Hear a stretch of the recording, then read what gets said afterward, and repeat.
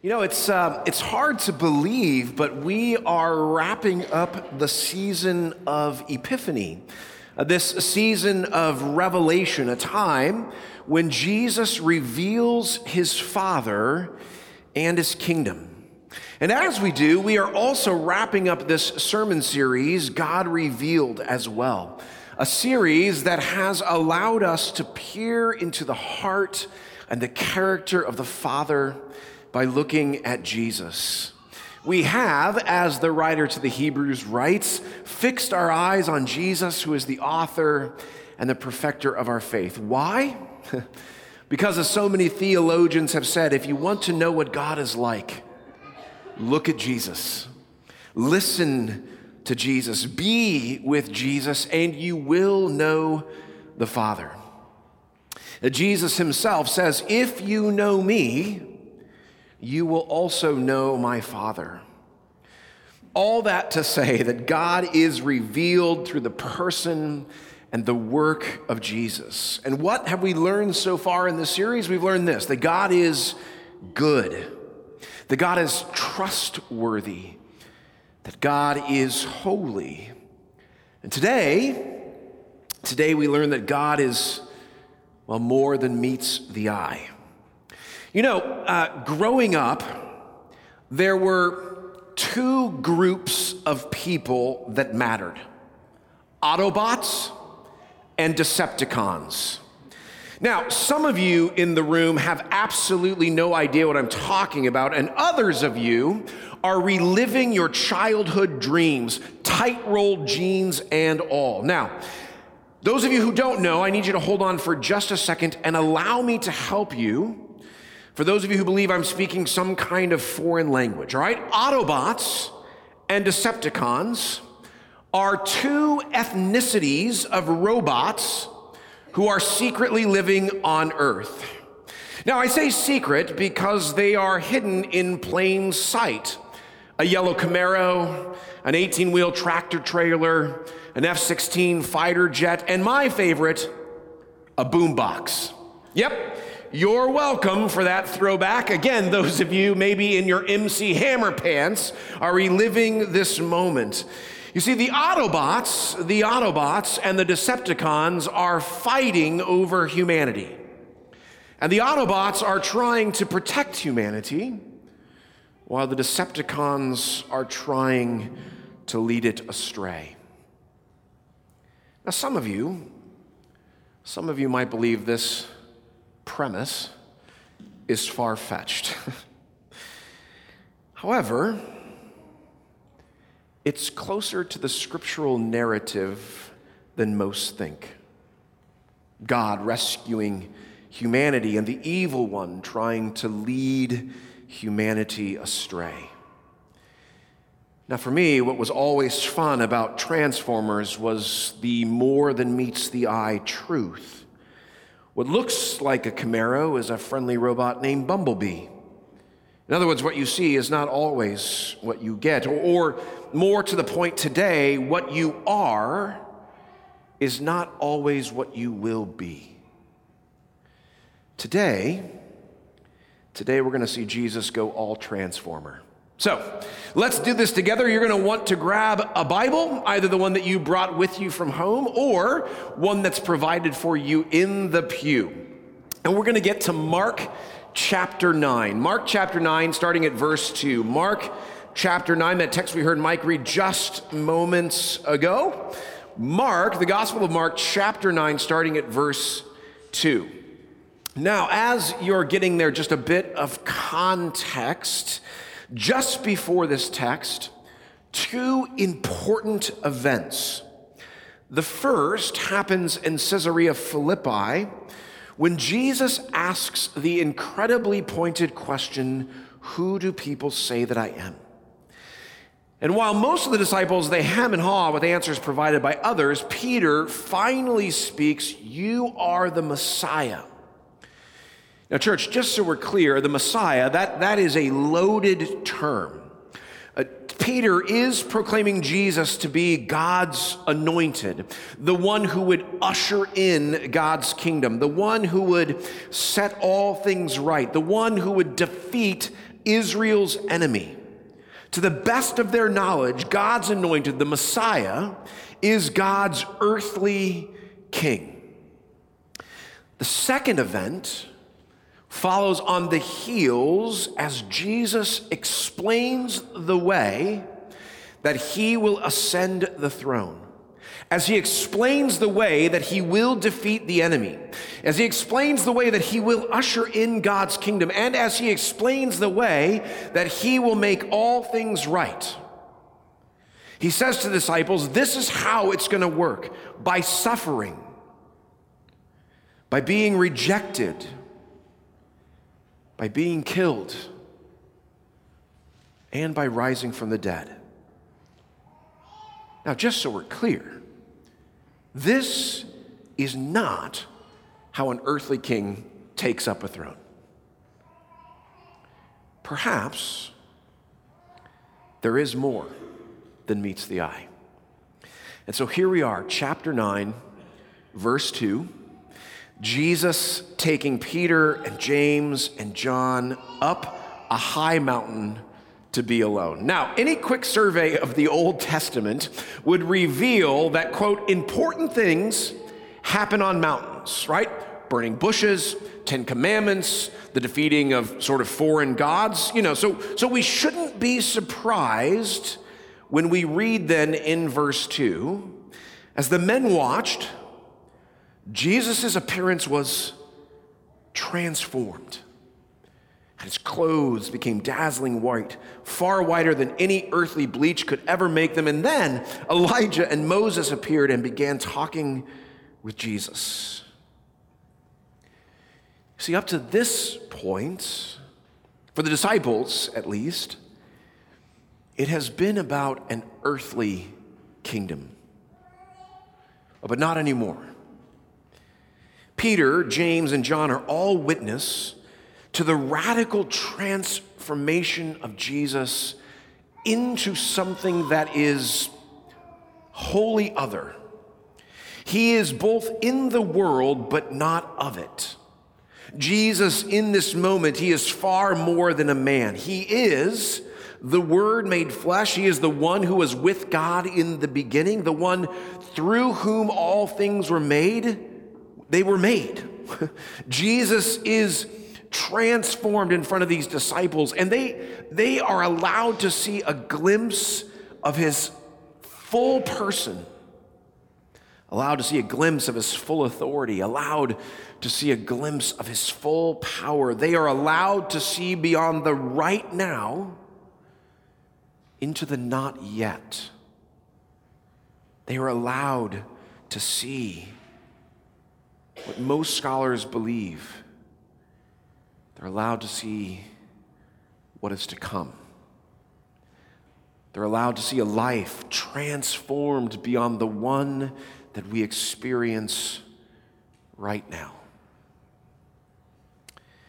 No doubt, the three disciples are flabbergasted by what they see. I mean, we're told as much in verse 6. And so Peter, because it's always Peter, he suggests, Rabbi, it's really good for us to be here. So let's put up 3 shelters, one for you, one for Moses, and one for Elijah.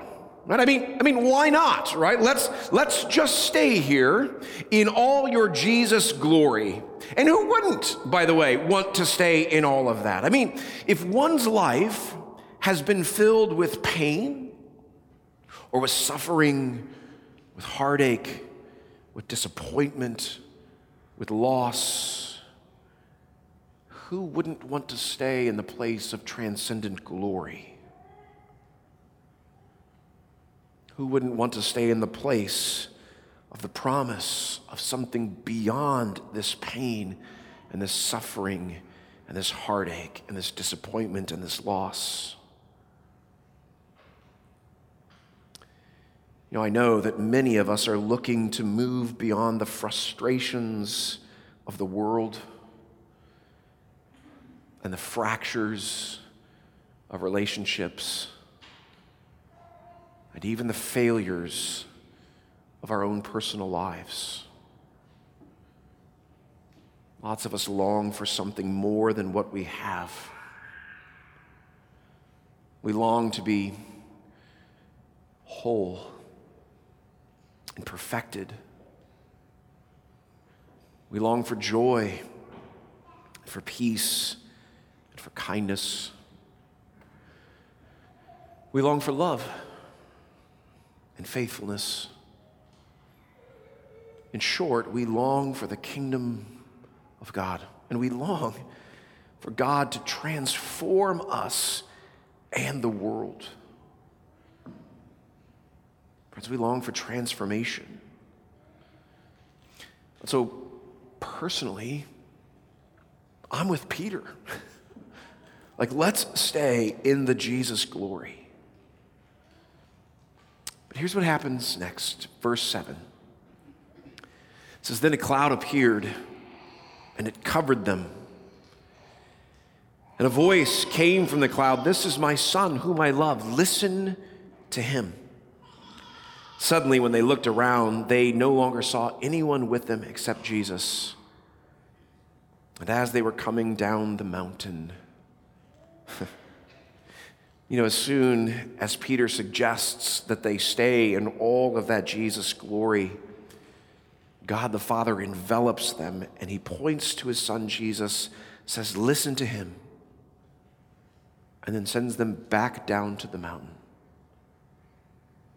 Back down into their very messy and yet very ordinary lives. They are sent back into the world.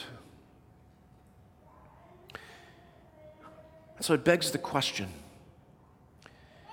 is God's transformative power only good for mountaintop experiences? Are we only to experience God's transformation in the ecstasy of religious hype, in powerful moments of worship or prayer or service?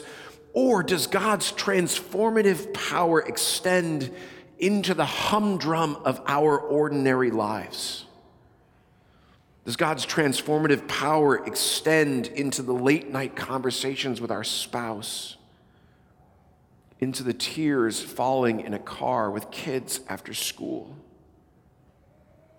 Does God's transformative power extend into dirty diapers and colicky nights? Is God's transformative power also meant for a life of singleness or work layoffs or grumpy neighbors? Oftentimes, friends, when we read this text, we feel the disappointment of the disciples who aren't allowed to stay in that transcendent glory. They're not allowed to stay in that promise of what's to come. We feel the disappointment of the disciples as we're sent back down the mountain. We're so caught up in the disappointment of the moment that we often miss the obvious. So let us look at it again, the end of verse 7. God says, "This is my son. Listen to him." And suddenly they looked around, and they no longer saw anyone with them except Jesus. The disciples, you and me, we head back down the mountain into our very ordinary lives with Jesus, and with the command to listen to him. We don't go back down the mountain alone. We go with Jesus, the one who reveals God's goodness and his trustworthiness and his holiness and, yes, his transformative power. We go with Jesus. Or, better yet, Jesus goes with us. And friends, we have a gift. We get to listen to him. See, God's transformative power is not meant to stay on the mountaintops alone, in those places of religious ecstasy, of powerful moments of worship, of prayer, and of service. Those are good moments when we're allowed to feel and experience and see the transcendent glory of Jesus, when we're allowed to soak in the promise of a world yet to come. But that same transformative power comes back down the mountain in the words that Jesus speaks to you and to me. Again, if we were to take a survey of the Gospels, we would see this transformative power of Jesus in the everyday lives of everyday people. Whether that was a person born blind, whether that was a person paralyzed and a roof cut open for Jesus to see, whether that was a woman with a reputation at a well in the middle of a day, whether that's at the grave of a dear friend Lazarus. A quick survey would see the transformative power of the kingdom in the everyday and ordinary lives of people.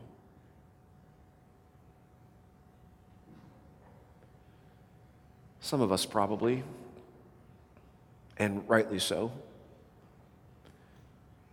we're saying, Pastor, that sounds all good, powerful.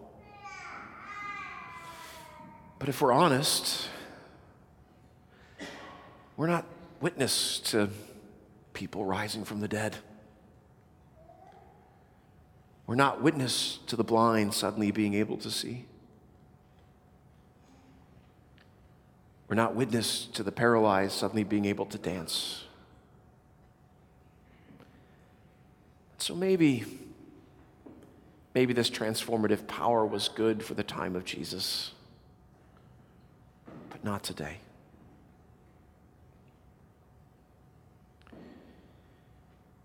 I said moments before this text in Mark 9, two important events happened. One, that Jesus is called the Messiah, the one who would usher in God's kingdom, the one who would usher in his transformative power. But two, Jesus explains to the disciples how that transformative power would come to you and me. How it is he would ascend the throne, how it is he would make all things right. Jesus said it's going to happen through suffering, through rejection, through death, and through resurrection.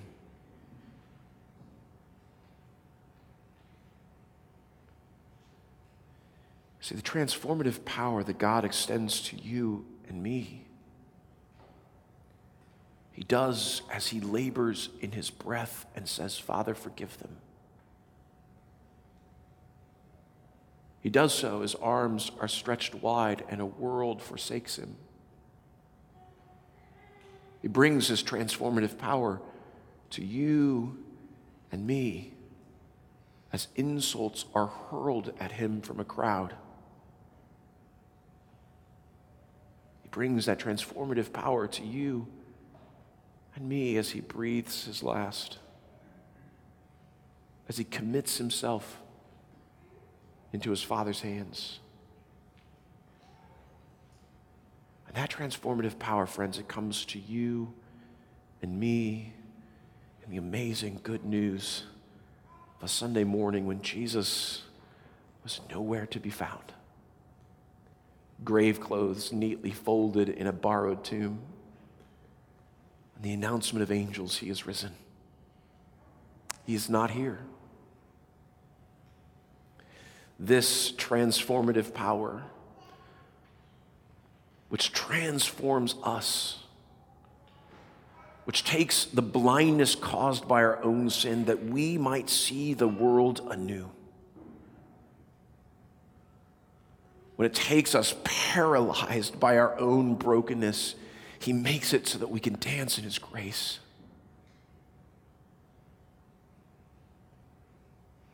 Or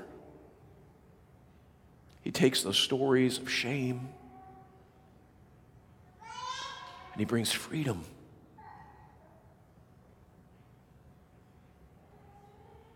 Friends, we get to experience the transformative power of God, the grace that he extends to us at a table as he comes in bread and wine, his very body and blood for you again this day, as he says, taste and see that your sins are forgiven. Know that I bring this transformative power today to you again.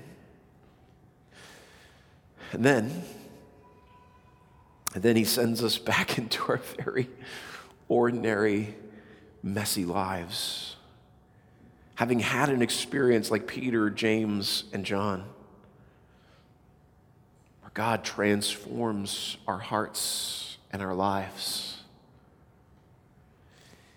And you're right, there aren't a lot of paralyzed people beginning to dance and blind people beginning to see. But there are parents who, for the first time in their lives, are praying with their kids. And that's transformative power too. There are spouses saying, I forgive you. And that's transformative too. There are sisters and brothers endeavoring to be conformed to the image of Jesus and allowing God to prune away the parts of their lives that are unfruitful for his kingdom. And though that is painful, that is transformative too.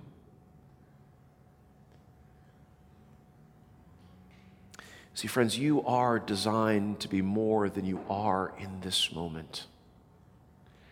You are, at least from God's perspective, more than meets the eye.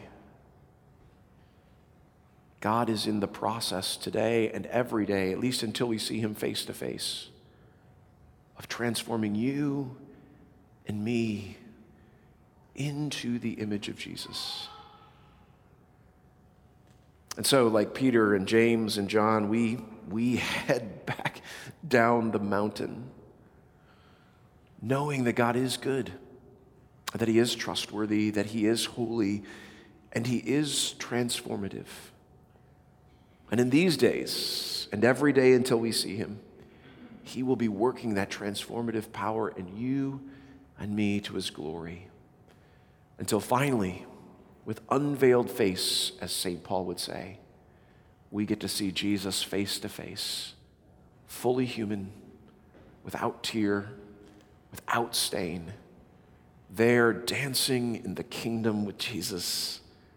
And so until that day, may God, by his Spirit, lead us to be with Jesus and to listen to him.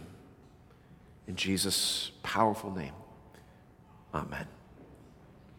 And now may the peace of God, which surpasses all human understanding, may guard and keep our hearts in Christ Jesus today and every day. Amen.